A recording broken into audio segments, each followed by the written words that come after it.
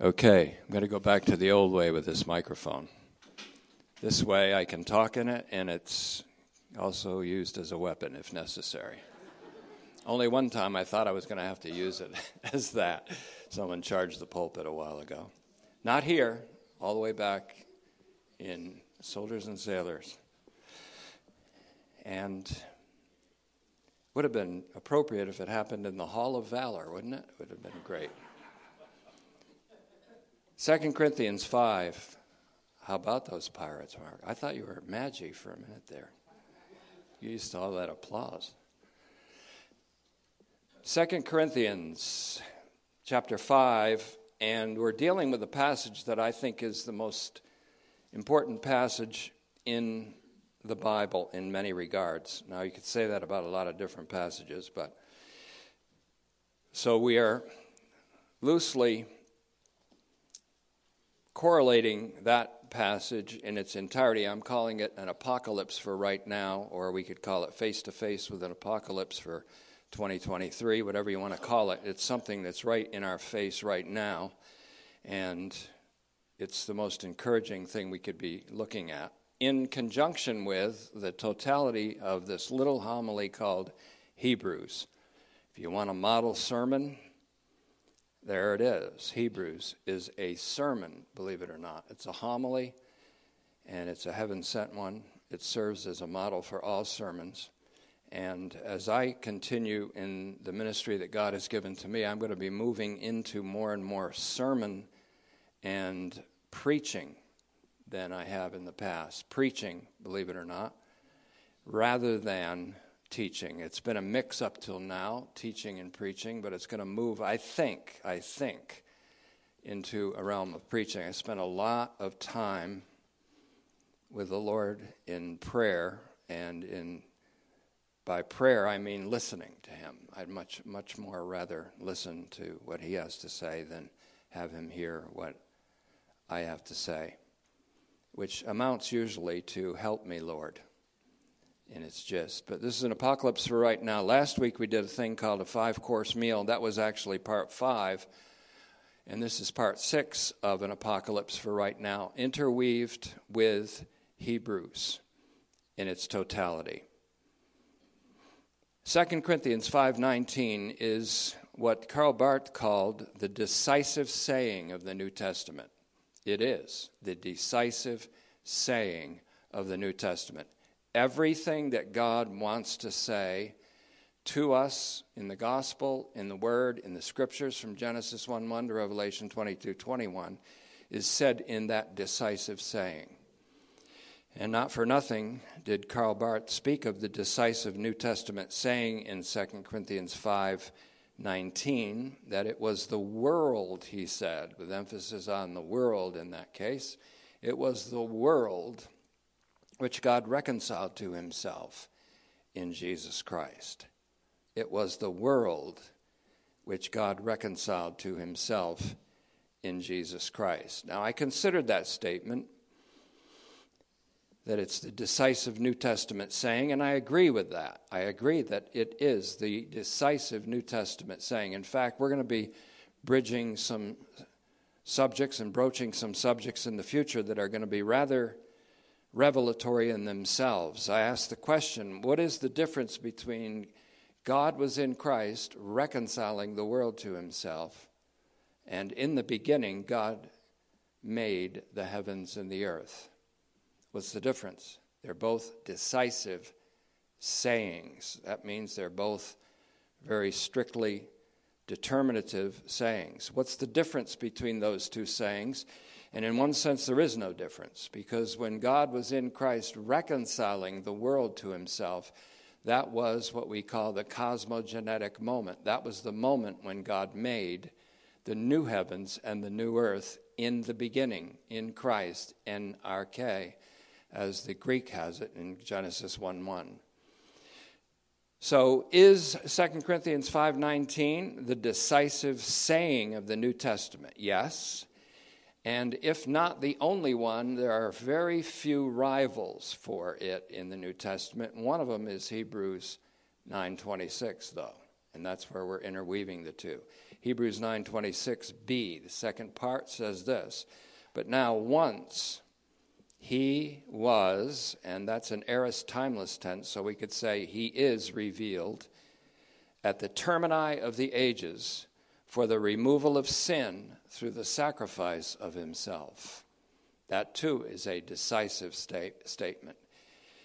If you were to beg God to be concise in everything he wanted to say to us, he would say, God was in Christ reconciling the world to himself. He would say, now, once, at the termini of the ages, Christ appeared, was manifested for the removal of sin through the sacrifice of himself. When Jesus Christ removed sin by his self-sacrifice, it was by becoming sin in 2 Corinthians 5:21. He who knew no sin, that is, knew no pleasures of sin, knew no acquiescence to sin, knew no submission to sin, knew no commission of sin, knew no sins of omission. He who knew no sin was made to be sin for us, that we would be made the very righteousness of God in him. That we there is the world, not just us. We, the world. God was in Christ, reconciling the world to himself, not imputing their trespasses to them, not charging their transgressions to them, the world, so that we, the world, would be made the righteousness of God in him. His name shall be called the Lord our righteousness, says Jeremiah 23:6. And that means that Jesus Christ is indeed Yahweh, our righteousness. God has made him to be for us wisdom and sanctification and righteousness and redemption. Christ is our sanctification. Christ is our righteousness or our justification. And by that I mean the world's justification, the world's sanctification, the world's redemption. He put away sin by the sacrifice of himself, by becoming sin himself.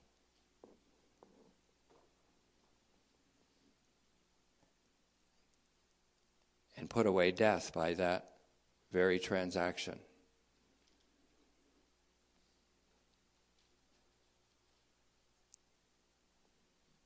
Sin is a great stinger. The sting of death is sin.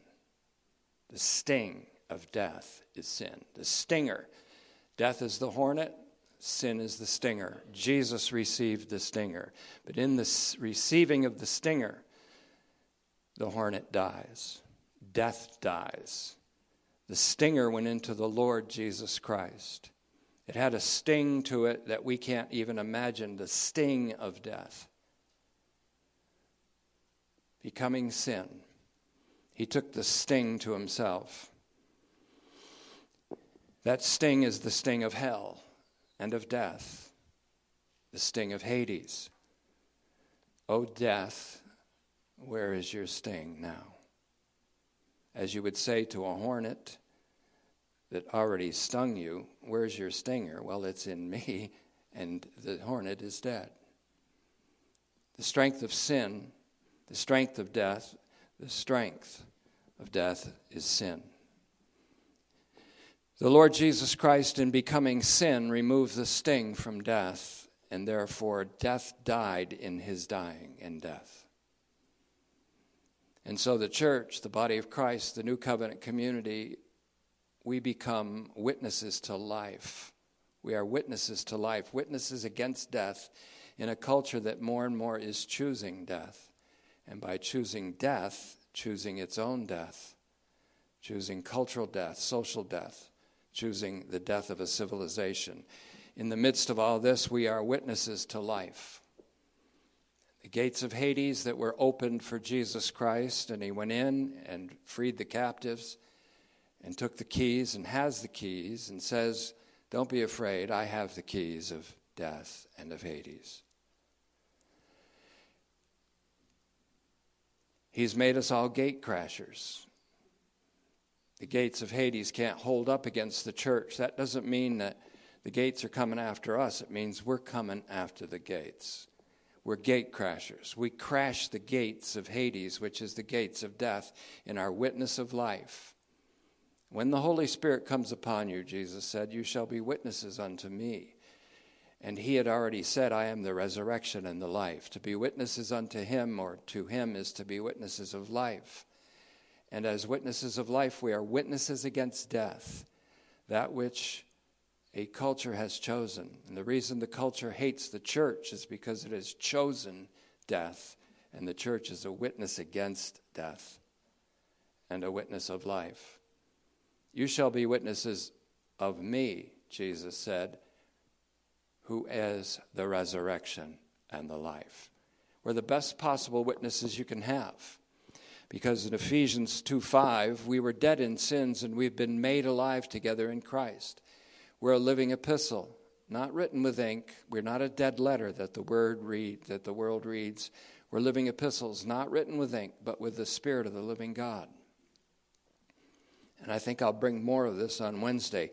If you haven't heard the Wednesday messages, they are online, and until we get around to meeting again on Wednesdays, and even taking a question and answer period from time to time.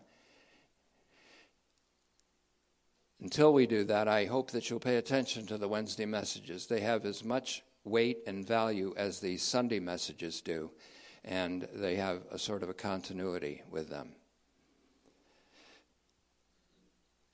We are competent ministers of the new covenant, says 2 Corinthians 3:6, and as such, we have a ministry of reconciliation in 2 Corinthians 5:18. That thought actually holds from 2 Corinthians 3:6 all the way through 5:18.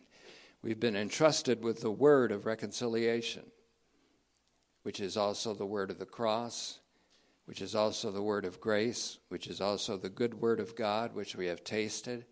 And as we go forth, God is making his appeal in us, be reconciled to God, because you've been reconciled to God. Be what you are.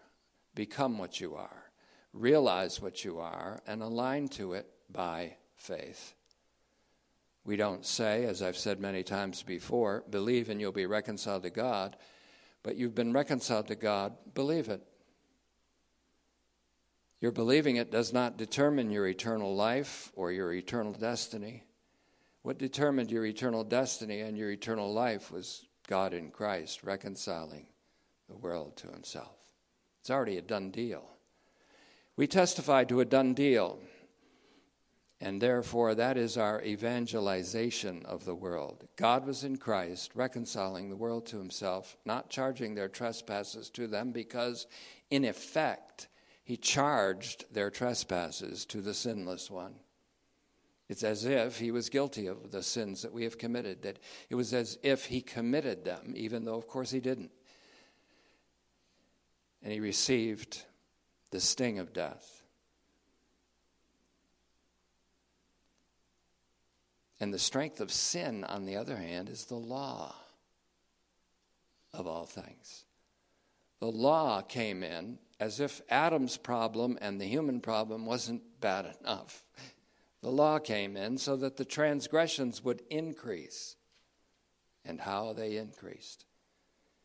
And Paul said, I wouldn't have even known that it was wrong to do such and such, or wrong to lust or covet, until the law came around and said, thou shalt not covet. Now I'm coveting all over the place. The law came, that the transgressions would increase. But where the transgressions and sin itself increased, God's grace superabounded and abounded much more. That's what Romans 5 is all about. And Romans 5 is also something that correlates splendidly with 2 Corinthians. Once we know that we've been reconciled to God in Christ, we go forth saying, know the Lord. Remember the new covenant? When the future world is finally realized, none of you will say to his fellow citizen, says the Greek text, his fellow citizen, know the Lord. For they will all know me, from the greatest to the least, says the Lord. They will all know me. To know the Lord is to know the God of peace who reconciled us to God in Christ. To know his work, to know his finished work, is to know his mercy, is to know his person. So not for nothing did Karl Barth speak of the decisive New Testament saying in 2 Corinthians 5:19 that it was the world which God reconciled to himself in Jesus Christ. Maybe competitive with that decisive saying is God loved the world in this way so much that he gave his only eternally begotten Son, so that whoever believes in him will not only not perish, that's already a given, but have and experience the life of the coming age now. For God didn't send his Son into the world to condemn the world, but so that through him the world would be saved. The world would be saved. Do you know you're here for the world, not for yourself? The church doesn't exist for itself. It exists for the world. God gave his Son to the world. The Son came and lived not for himself and gave himself not for himself, but for the world. He exists in us, and if he lives in us truly, he lives in us for the world, not against the world. It seems that way sometimes, but for the world. The crux of the decisive saying of the New Testament is simply God was in Christ reconciling the world to himself, not imputing their transgressions, meaning not taking into account their transgressions, not even thinking about them. Even in abbreviation, the whole essence of the New Testament is there. God was in Christ reconciling the world to himself. You say, but what about the Christmas story? Yeah, God was in Christ from his incarnation and birth, reconciling the world to himself.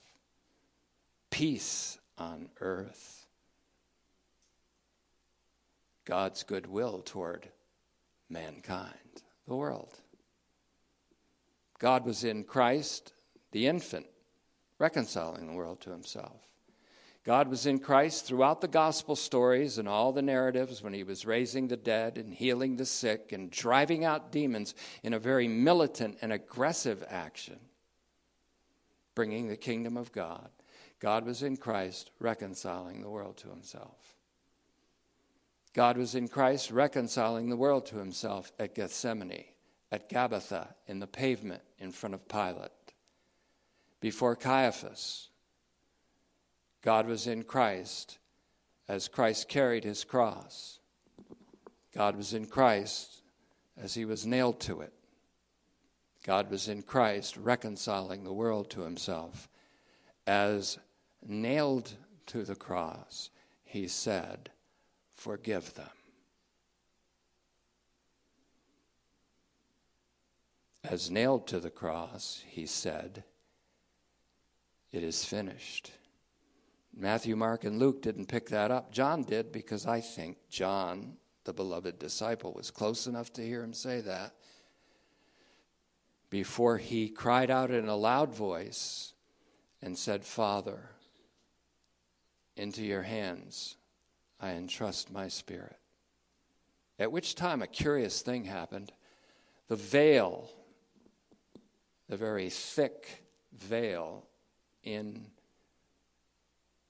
the temple, the second curtain into the Holy of Holies, was torn from the top to the bottom. Certain priests were in there and saw that. Think they were converted? Yeah, they were. Rocks shook, people were raised from the dead, walked around Jerusalem. God was in Christ reconciling the world to himself. When Jesus said to Telestai, it had been done. The world was reconciled. The new creation had been made. The world is reconciled to God. How do you look at the world now then?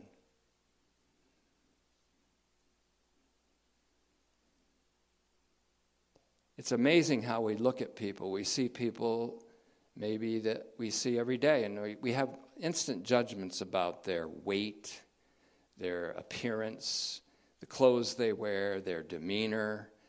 Oh, I heard they're not even working. All this stuff goes in our minds to,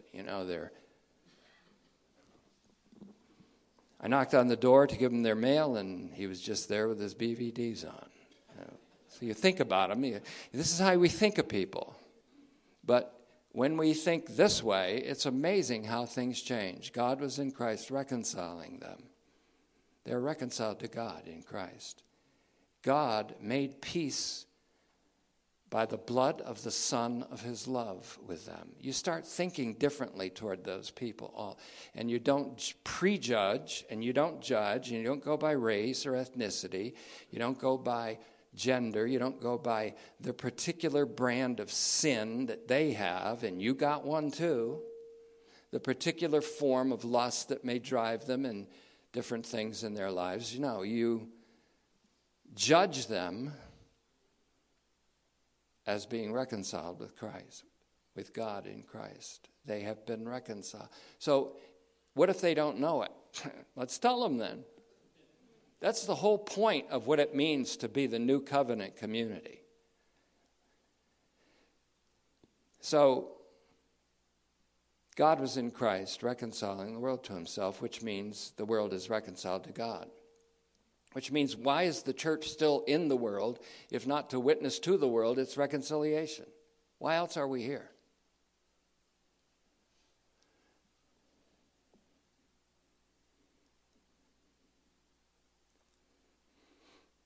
And so, this is the message, the word of reconciliation, that we, the competent ministers of the new covenant, and God made us competent, that's the message that we proclaim with speech and with actions, by our words and our deeds in Hebrews 13:21. And that's going to be that's the climactic verse of the main body of the whole homily, by the way. God of peace. The God of peace is the God who secured reconciliation, led up from the dead the great shepherd of the sheep, the shepherd who's now the great shepherd, meaning all the world are his sheep. All humanity of all times are his sheep. The great shepherd of the sheep raised him up, led him up from the dead. Strengthen you into every good word and deed. And so it's by these words and by these deeds, with speech and with actions, in our life and livingness, as we live not by the fleshly wisdom of the world, but by the grace of God in 2 Corinthians 1:12. We follow after peace with everybody. Hebrews 12:14. If you have your Bibles, look at it. Hebrews 12:14. Follow after peace with everyone. Notice the poetic structure there. Follow after peace. Pursue peace with everyone. Why? Because God reconciled everyone. The God of peace reconciled everyone to himself. Follow after peace with everyone. And then it says, this is the one that Christians don't like as much, and sanctification, without which no one will see the Lord. We see Jesus. We see Jesus. We see Jesus in the Scripture by the Holy Spirit. If the world is going to see Jesus, it has to begin seeing him in you. But it won't see him if there's no sanctification, setting us apart from the old man, the old humanity, the lusts of the flesh, as they're called in Romans 13. For putting on the new man, who is the new man that we put on? Why doesn't it say new man or woman? It says man, because the man is the man Christ Jesus that we put on. Whether you're a woman or a man, you put on the man Christ Jesus. The new man that we put on, Ephesians 4:24, the new man that we put on, Colossians 3:10, happens to be the Lord Jesus Christ in Romans 13:14. In Paul's last epistle, he cleared that all up. I'm sure he was probably asked, what do you mean put on the new man? Who's the new man? Who's the new man? And he said, well, let me put it this way. Put on the Lord Jesus Christ. He's the new man. In him is the new creation. He is the new creation. He is the new humanity. He is the reality of the new humanity, and he is the reality of the new heavens and the new earth. He is the reality of God, for all that is God and all that can be called God is in him bodily. He is the reality of uncreated divinity, and he is the reality of created humanity, and he is the beginning of the creation of God, as Revelation 3:14, as he announces it. The Lamb of God slain from the foundation of the world is the same one, Christ, in whom God reconciled the world to himself. What is the act that founded the new creation? The act of the slaughtering of the Lamb. When did the new creation come about? And therefore, when did creation as God intended it from the beginning occur? When did it come about? When Jesus said, Tetelestai, from the cross. The passion of the slaughtered lamb is the action of the creation of the new heavens and the new earth. If anyone is in Christ, there's the new creation. If anyone is in Christ, and everyone is in Christ, whether they know it or not. You're no longer in Adam, who dies, but in Christ, in whom all will be made alive. You see, we know things that the world doesn't know. It doesn't make us superior to them. It doesn't make us sanctimonious. It doesn't make us in any way superior to the world at all, or to any member of the human race at all. But we have to go and say to them, know the Lord. We say to our fellow citizen, know the Lord. And that's the same way as saying, be reconciled to God. Taste and see that the Lord is good. I've tasted, I can tell you, he's good. He's gracious. He's kind. His word is sweeter to me than the honeycomb. In Psalm 119, 103. Taste and see that the Lord is good. Because I've tasted, you have tasted and seen that he is Christotes, gracious, merciful, kind, gracious. Be reconciled to God, for God was in Christ reconciling the world to himself. Pursue peace with everyone, it says. Everyone. And sanctification, without which no one. Notice how that plays off. Everyone, no one. Follow after peace with everyone, because everyone has been reconciled to God in Christ. And follow sanctification, which means you don't win the world by becoming like the world, but you don't win the world by pretending you're better than the world either. That's called sanctimony, not sanctification. Sanctimonious Christians have scattered the world. Sanctified Christians gather the world. Follow after peace with everyone because it's legitimate. Act in your life toward them like they're reconciled to God. Act toward them like they're reconciled to God because they are. Follow after peace with everyone. And follow sanctification too, because without that, no one will see the Lord. That means no one's going to see Jesus in you unless you're set apart from the values, norms, virtue signaling of the world. Unless you're set apart from the sanctimonious, pseudo-pious stuff that passes for Christianity, has nothing to do with Christianity. In fact, it's the antithesis of Christianity. So it's a poetic structure. It's a remarkable verse for many reasons. Pursue peace with everyone and sanctification, without which no one. Peace is to be pursued with everyone because everyone has been reconciled to God in Christ. God has made peace with everyone by the blood of the cross of the Son of his love. You may pursue peace with people that are your neighbors for 10 years before you ever tell them the gospel. And they'll say something like, I'm at ease around you. There's something about you. There's a peacefulness about you. And I feel at ease with you. I don't feel judged by you.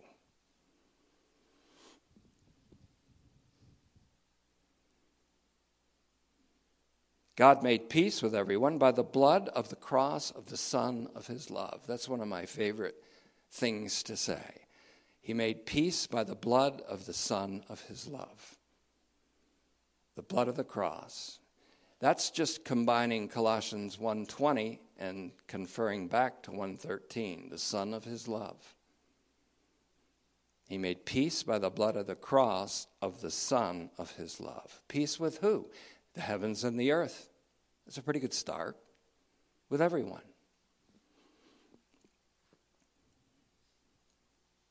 To pursue peace with everyone is exactly what it means that we who know that we've been reconciled to God and know that they have been reconciled to God, even if they don't know it, we know it. So we say, know the Lord. In our actions of peace, we're not afraid. We don't distort our message into the warning of the terrors of some hell. That's the opposite of the gospel. The opposite of the gospel. And those who purvey that kind of gospel are evil. Yes, they are. We follow after peace with them. As Romans says, as much as lies in you.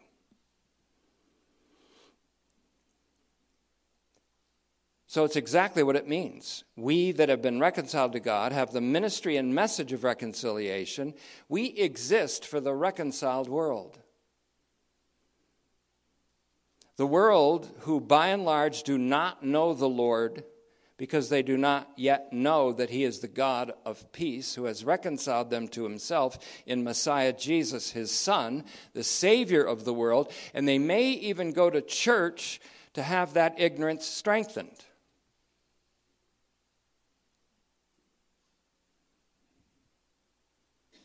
But there's another aspect to our life and livingness and our ministry and message of reconciliation, and it's sanctification.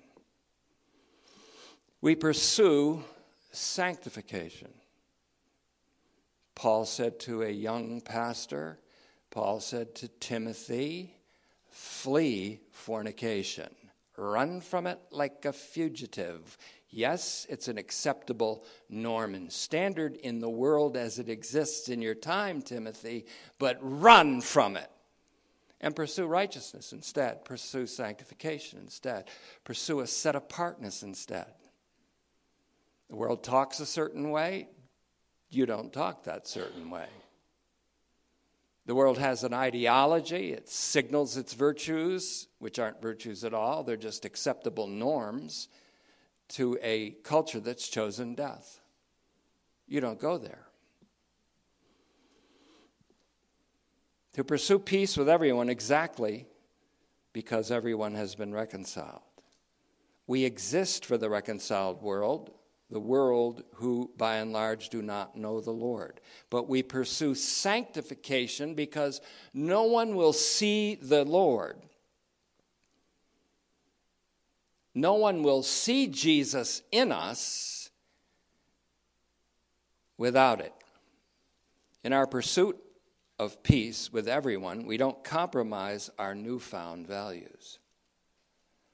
We don't become like them to win them. We are transformed into the image of the Lord from one degree of glory to another by the Lord the Spirit, so that his image of grace and mercy and kindness is seen in us. We pursue peace with everyone because everyone has been reconciled by God to God in Christ.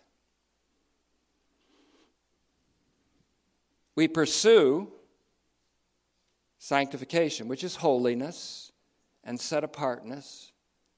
It means just almost the exact opposite of what holiness people say holiness means. without which no one will see the Lord. This pursuit of sanctification is not a quest to be holier than others and then to walk around as if you are.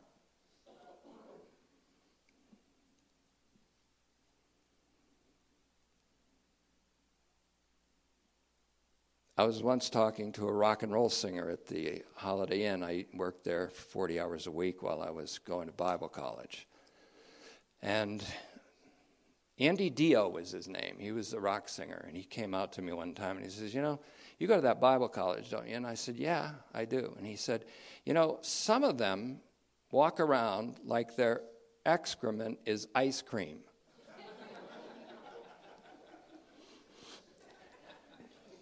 He didn't say excrement. And so I got along with him very well, and Andy and I talked, and who are those people that sang Diamond Girl? Who are those two guys?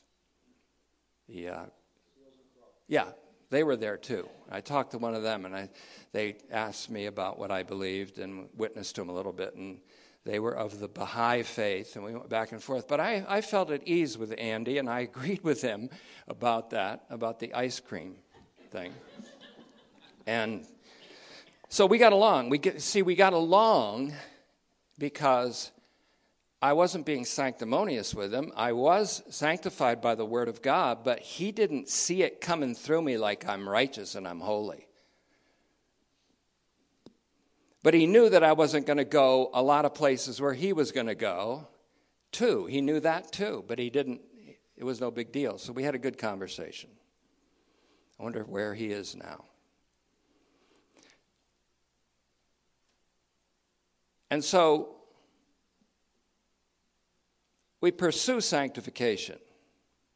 In one sense, no one will see the Lord without sanctification. That means that without sanctification, none of us are going to see the Lord in the beatific vision. But thanks be to God, God made him to be our sanctification. So we will see him.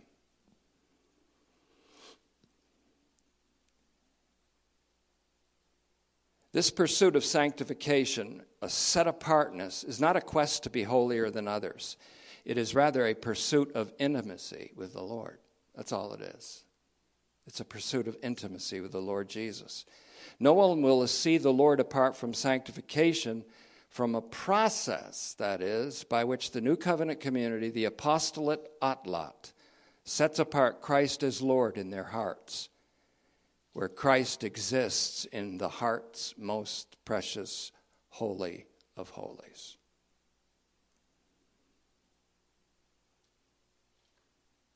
Something that has to happen before we're truly ready to give an answer to anyone who asks us about our hope. No one asks us about our hope if we're hopeless, if we're moping. Oh, let's go over to that moping Christian who's always moping and complaining and watching the news and saying how bad everybody is and ask them for the reason for their confident hope. Doesn't happen. No one asks about the hope of a moper.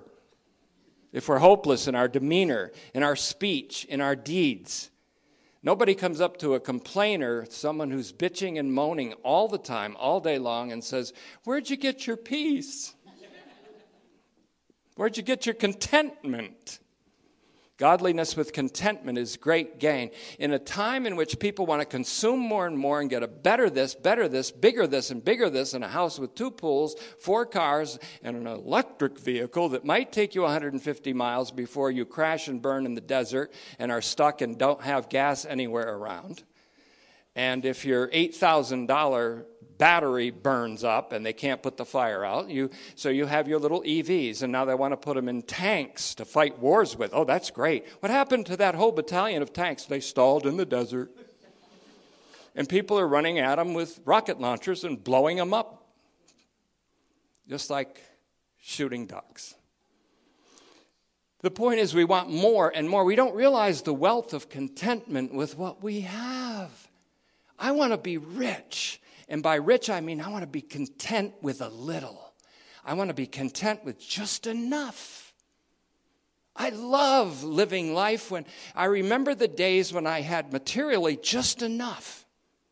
I was so happy. content with human happiness. We don't always have human happiness. Most of my happiness has been from the Word of God. There's lots of things that make people humanly happy out there that I don't have a human happiness about. I have happiness in the Word. But godliness with contentment, practical sanctification coupled with contentment is great wealth. If only people realize that wealth comes from contentment with what you have, not by having more and more, which is the opposite of wealth.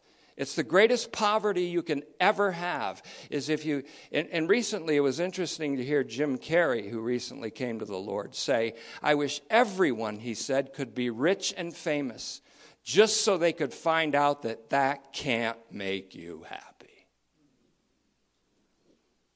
Good point. Now, I know this is getting to be more like a fireside chat, but at least the fire we're by the side of isn't hell.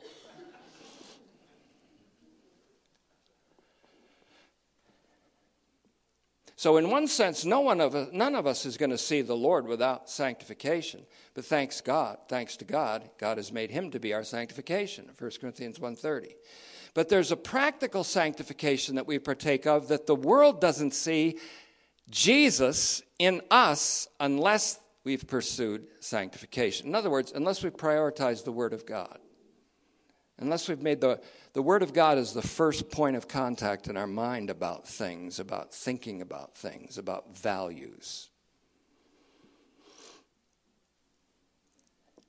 God has made him to be our sanctification, our righteousness. That means our justification and our total redemption. He that sanctifies and they that are sanctified are all of one. That's why Jesus, our sanctifier, is not ashamed to call all the members of the human race, not just Christians, brothers and sisters. That's why when getting the disciples, or when he greeted the disciples after his resurrection, he was greeting a bunch of men who forsook him and ran and cowered in a room locked.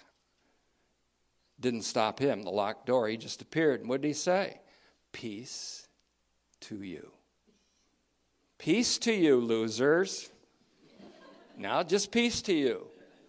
They all forsook the shepherd. Smite the shepherd and the sheep will scatter. Oh, they scattered. His chief, especially the ones that said, I'll never scatter, I'll never forsake you, I'll go to death for you. Yeah. Just heard a rooster crow for the third time, and you just denied him that you even knew him with a curse attached to it. And he comes and says, peace to you. I got something for you, Peter. Really? Yeah. Feed my sheep. Do you love me? Well, you know I love you. Feed my lambs. Saul of Tarsus, you persecutor of the church, motivated by murderous intent. I'm Jesus whom you've persecuted. You're persecuting me. So I'm going to commission you to be the greatest apostle of the church age. The one who brings the ministry of reconciliation. You better than anybody else knows, because I just said to you, peace, Saul. God, my Father, has reconciled you to himself. You don't need to reconcile God to man. God needed to reconcile man to God. God never had a problem. God never had hostility toward man. God never had enmity toward man. Man had enmity toward God. God reconciled us to himself, not charging us with our trespasses and transgressions. In his resurrection, he had a message of reconciliation, a ministry of reconciliation. He summed it up by saying, peace to you, in John 20:19. His word to them was peace. More than that, though, Jesus was their peace as he is our peace, for in him, in the body of his flesh through death, God abolished not only the hostility and the wall of partition between Jews and Gentiles, he also abolished the wall of partition between himself and mankind, the enmity coming from man's side, not God's side. Man fell out with God and fell out with his fellow man. The hostility is between man and man. For God loved the world in such a way as to give his only eternally begotten Son. God reconciled us, the world, to him, not him to us, the world.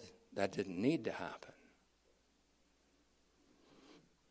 So we're to pursue practical sanctification by allowing God to continually convert us. And by conversion, you talk about something like a moral conversion. Well, does that mean that we have to become part of the moral majority and march on this and this and that?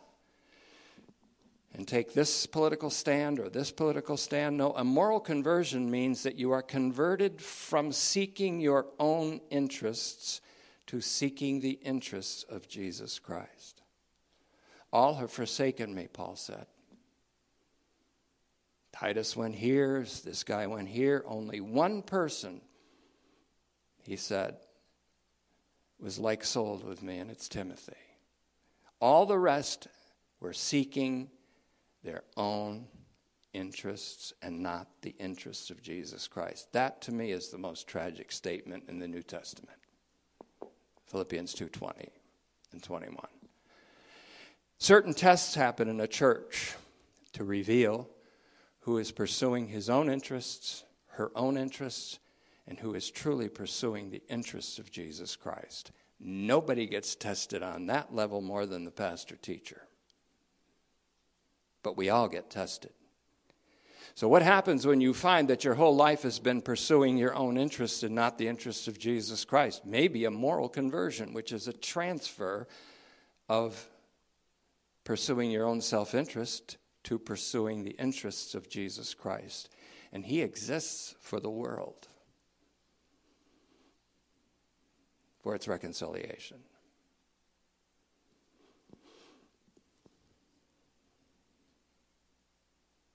And we know the spiritual conversion, well, that's just when the love of God is poured out in your hearts by the Holy Spirit who is given to us. The love of God. By pursuing their own interest, and God will reveal it. But when he reveals it, what do? What if he revealed to you that you've been after your own personal interests above the interests of Jesus Christ? You haven't served the ministry of Jesus Christ for the interests of Jesus Christ. Maybe you started out that way, but then all of a sudden you deviated, and now you've pursued your own interests. And you repent about things, but then you go from repentance quickly to calculation. How can I work this? Well, when that happens, it's just a matter of acknowledging the reality that that's what I've been doing, and a moral conversion will be worked in you by the Holy Spirit so that you begin to pursue the interests of Jesus Christ.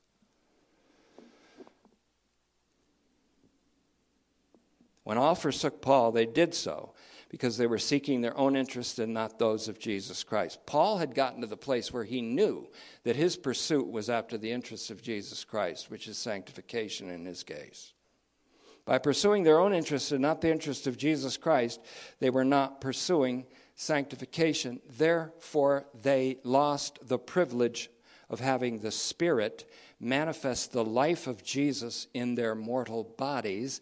Therefore, no one saw the Lord in them, because the Lord was not manifested in them by the Holy Spirit. For the Holy Spirit had not yet worked, or they do not permit the Holy Spirit to work that conversion into them. People do not see the Lord in those who do not seek the Lord's interests, but only in those who are pursuing the interests of Jesus Christ, who are minded like Christ, who are controlled by the love of Christ. And there we're back to 2 Corinthians 5:14. We're to pursue practical sanctification by allowing God to continually convert us by a spiritual conversion by which the love of God is poured out on our hearts, by the spirit of sanctification, he's called, the same spirit who raised Jesus from the dead in Romans 1:4. Sanctification that is not led, directed, and empowered by the Holy Spirit is mere sanctimony, smug and critical self-righteousness. What the American Heritage College Dictionary describes as, quote, an unwarranted attitude of moral or social superiority. Sanctification is the antithesis of sanctimony. Sanctification is conformity into the image of the Lord, without which no one will see the Lord in us. It is God who sanctifies us. God the Father sanctifies us by and in the truth. And his word is the truth. Sanctify them, Father, by your truth. Oh, and your word is truth. Remember when it was all about the word to you? Remember? If you can't remember, that's tragic. If you have to remember, that's tragic. If you can say, well, it still is, and it never has not been that. I've been here for the word. Not for socializing, although that's an added benefit, a wonderful one sometimes. We pursue sanctification by desiring the milk of the word like newborn babies. They clamor for it. The word sanctifies us and makes us see Jesus with enlightened eyes. And when we keep looking to him, we become more and more like him, to the point where others see the Lord in us, but no one sees the Lord in a sanctimonious Christian.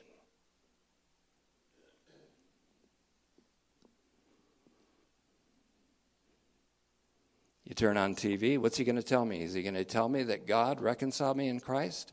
Well, I haven't seen, you know what, I listened, we had Sirius XM was taken away just for a little while, so I started listening back to Christian radio just for kicks, and I said, you know what I said? I got to get back on there. One guy was talking about political things and how we should be politically active. Another guy was talking about dreams and how dreams lead you. And I kept listening. And who has ever said God was in Christ reconciling the world? A guy said he's an evangelist. A woman said she's an evangelist. They never said God was in Christ reconciling the world to himself. They said, you better do this and you better do this or God's going to do this. And you look in and this guy, he says he's an evangelist. What's he going to say? Plant your seed. Really? What's my seed? It's springtime. Oh, it's money. Oh, he wants me to plant money. And he tells me it's going to multiply. Bullshit. He's giving me the gospel. That's not the gospel. If you've got a platform and you say you're an evangelist, then and you skip the decisive saying of the New Testament that God was in Christ reconciling the world to himself, and you don't ever mention that reality, you're not an evangelist. You're not pursuing sanctification. You're certainly not pursuing peace with everyone. What am I doing? I'm not pursuing peace with people who say they're evangelists who don't have the message of peace. There is a confrontation there. Does that mean I don't love them? No, I love them so much, I wish they would have the right message.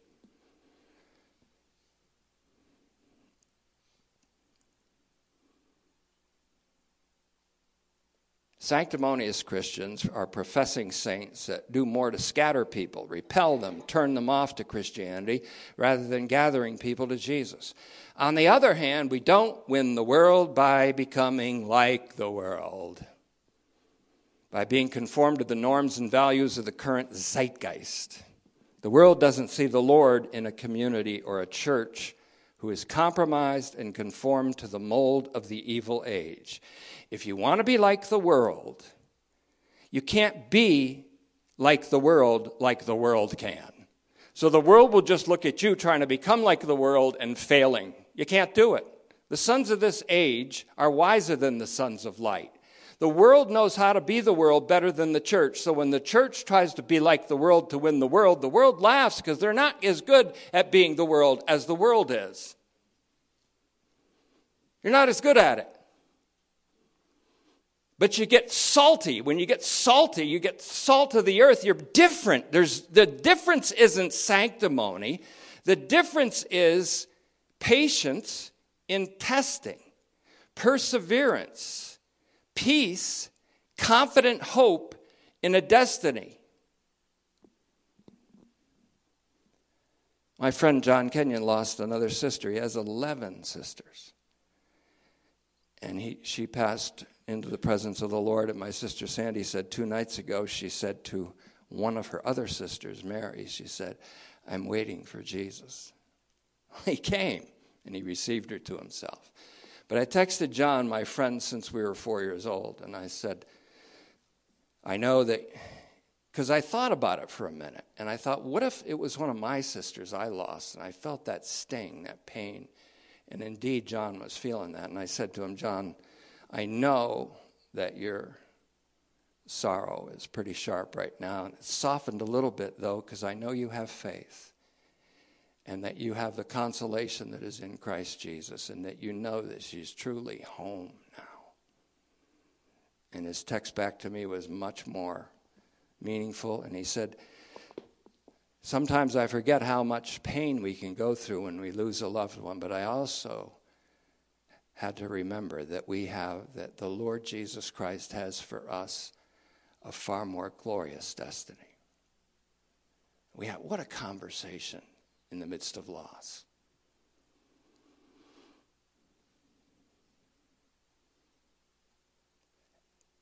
I think it works a little better than saying, my thoughts and prayers are with you.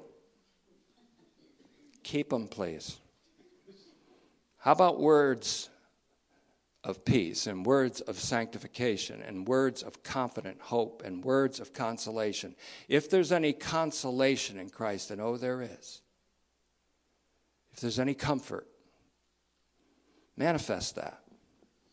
That's what it means to be the salt of the earth.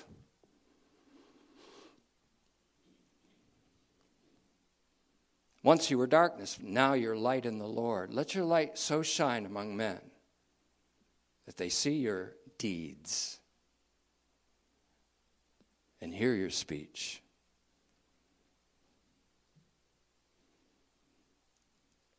A church that's pursuing sanctification will surely, and this means a lot to me, give no opportunity for stumbling to anyone so that the ministry will not be blamed.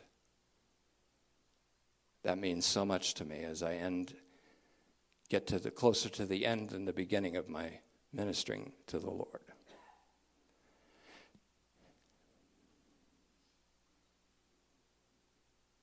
So, on the one hand, we're not sanctimonious. On the other hand, we don't win the world by trying to become like the world.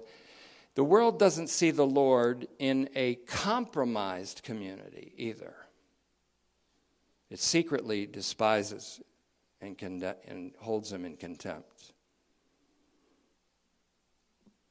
A church that applauds perversity, who murmur and complain about just about everything, just like the majority of the Exodus generation, who constantly challenged Moses, who was finally forced to call them a crooked and perverse generation in Deuteronomy 32:5, echoed into Philippians 2:15. Moses certainly wasn't sanctimonious. He was sanctified. And he didn't come down from the mountain where he was in intimate communion with God and applaud the orgy he was met with at the bottom of the mountain. He smashed those things, took the golden calf, melted it down, put it in water, and made the people drink it.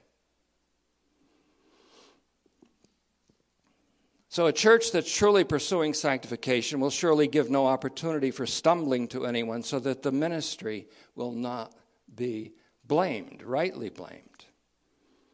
They will certainly make provision for what is honorable, not only in the Lord's sight, but also in the sight of men. Just as important in that context, in the sight of men, as in the sight of the Lord. Well, we're doing what's right in the sight of the Lord, to hell with men. No. in the sight of the Lord and men. Render unto God what's due to God, and render to Caesar. Jesus was just as serious about that, what's due to Caesar. Do that which provides integrity before God, yes, and just as importantly, integrity before men.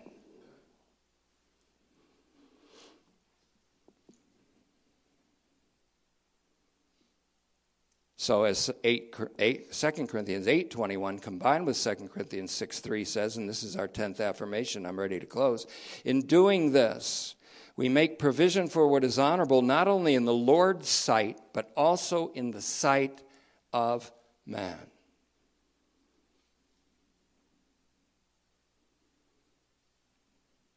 Sometimes I've actually had a plan to do something. I'm positive that in the sight of the Lord it would be perfectly the right thing to do. And you're all settled on it, and you're very happy about that. But then the Lord will say to you, but what about in the sight of men? And you go, oh, come on, really? Yeah, that too. You have a ministry of reconciliation to the world, to follow after peace,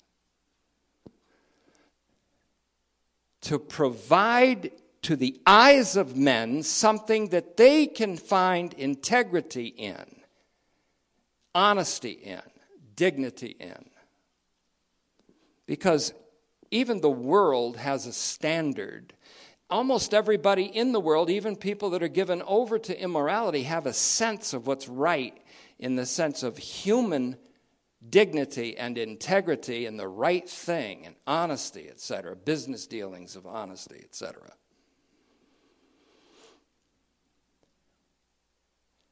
In doing this, however, we don't exist to please men, but please God. And in pleasing God, it will please all people who have values that derive from or conform to divine established norms and commonly decent practice. It will render to God what's God's and render to Caesar what's legitimately Caesar's, but is always rendering to God first and then to Caesar. And if ever Caesar requires that which we render to God and what's only due to God, then we render to God and not to Caesar. If Caesar, for example, wants worship, we choose God. It gets you persecuted.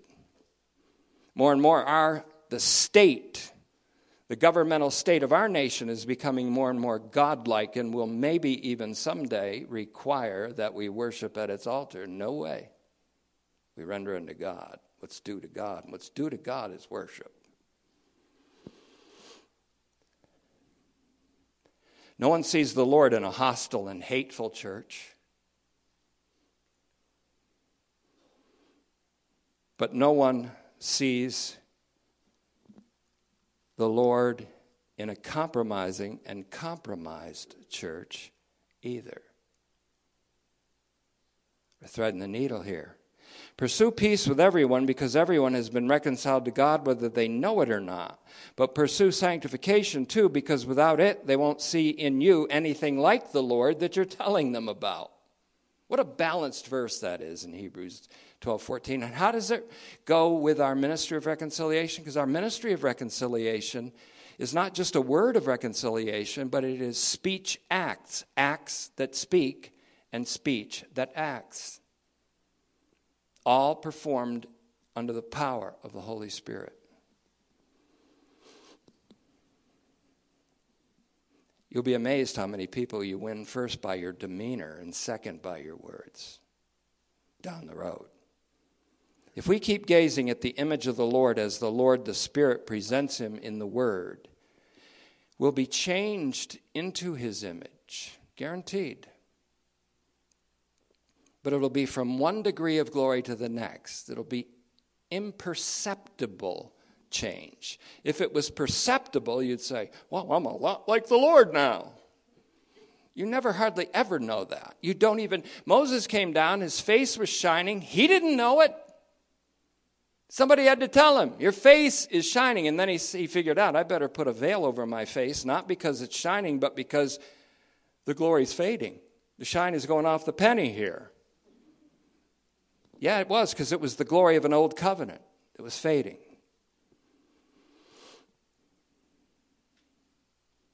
By this pursuing of sanctification is simply gazing at the image of the Lord, and the Holy Spirit, the Spirit of sanctification, changes us into his image from one degree of glory to another. There's already been a change, a radical change of the human situation and the universal situation when one died for all and all died. When God was in Christ reconciling the world to himself. Already that radical change happened in Christ. There is yet to happen a change in which all will be made alive in resurrection life in Jesus Christ. No one will ever have to say, know the Lord. No one will ever have to say, be reconciled to God. Because all will be not only reconciled to God, but know it and know the Lord who reconciled them. All will know me from the least to the greatest. That's coming. That's a change of condition. But in between, there is a gradual change or transformation into the image of the Lord that we undergo through the ministry of the Word, through the preaching of the Word, the teaching of the Word, the instructions of the Word. So we begin to take on more and more the likeness of the Lord of glory. We begin to glorify God in our bodies, which belong to God, especially now that we've been presenting them to God. 1 Corinthians 6:20, Romans 12:1-2. In this way, something of the glory of the Lord that is shown into our hearts shines forth in our bodily life. In our demeanor, in our peacefulness, in our lack of hostility or ressentiment, anger or judgmentalism, complaining and murmuring like the crooked and perverse generation. By love, by easy affection, by accepting one another as Christ has accepted us to the glory of God. How can we be judgmental if we know that the Lord, the righteous judge, was judged for us and for the world, for us all? And if we love one another within the community of faith, and sometimes we're the hardest objects of love to one another, if we love one another as Christ loved us, Jesus said then, the world will know that you're my disciples. And you know what else the world will know? They will know that the Father sent me into the world to save the world. The Father sent me into the world because he loved the world. And when you love each other as I've loved you, the world begins to see the love that sent me into the world to save the world. And that God intended not to condemn the world, but to save the world through me, Jesus said. And God has done this. He has done it. Pastor Messick, you said it in your prayer. He has done this. It's done.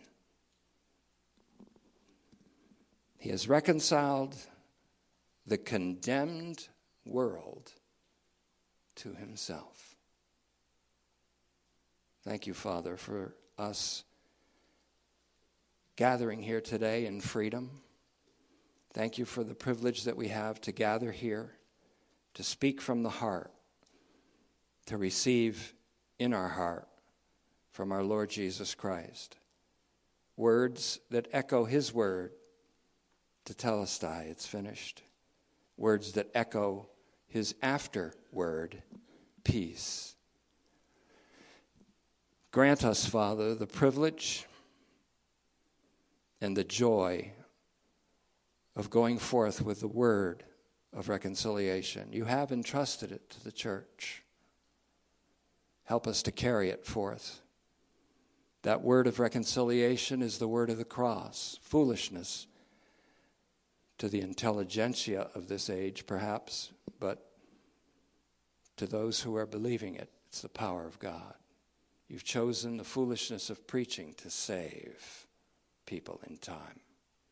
So, Father, in between these two great alterations, the one of our situation and the one of our condition, we pray that you'll change us from glory to glory as we look into the mirror of the Word and are changed by the Spirit, the Lord the Spirit, into the image of the one we talk about, so that when we talk about him, people will listen and people will see the Lord in us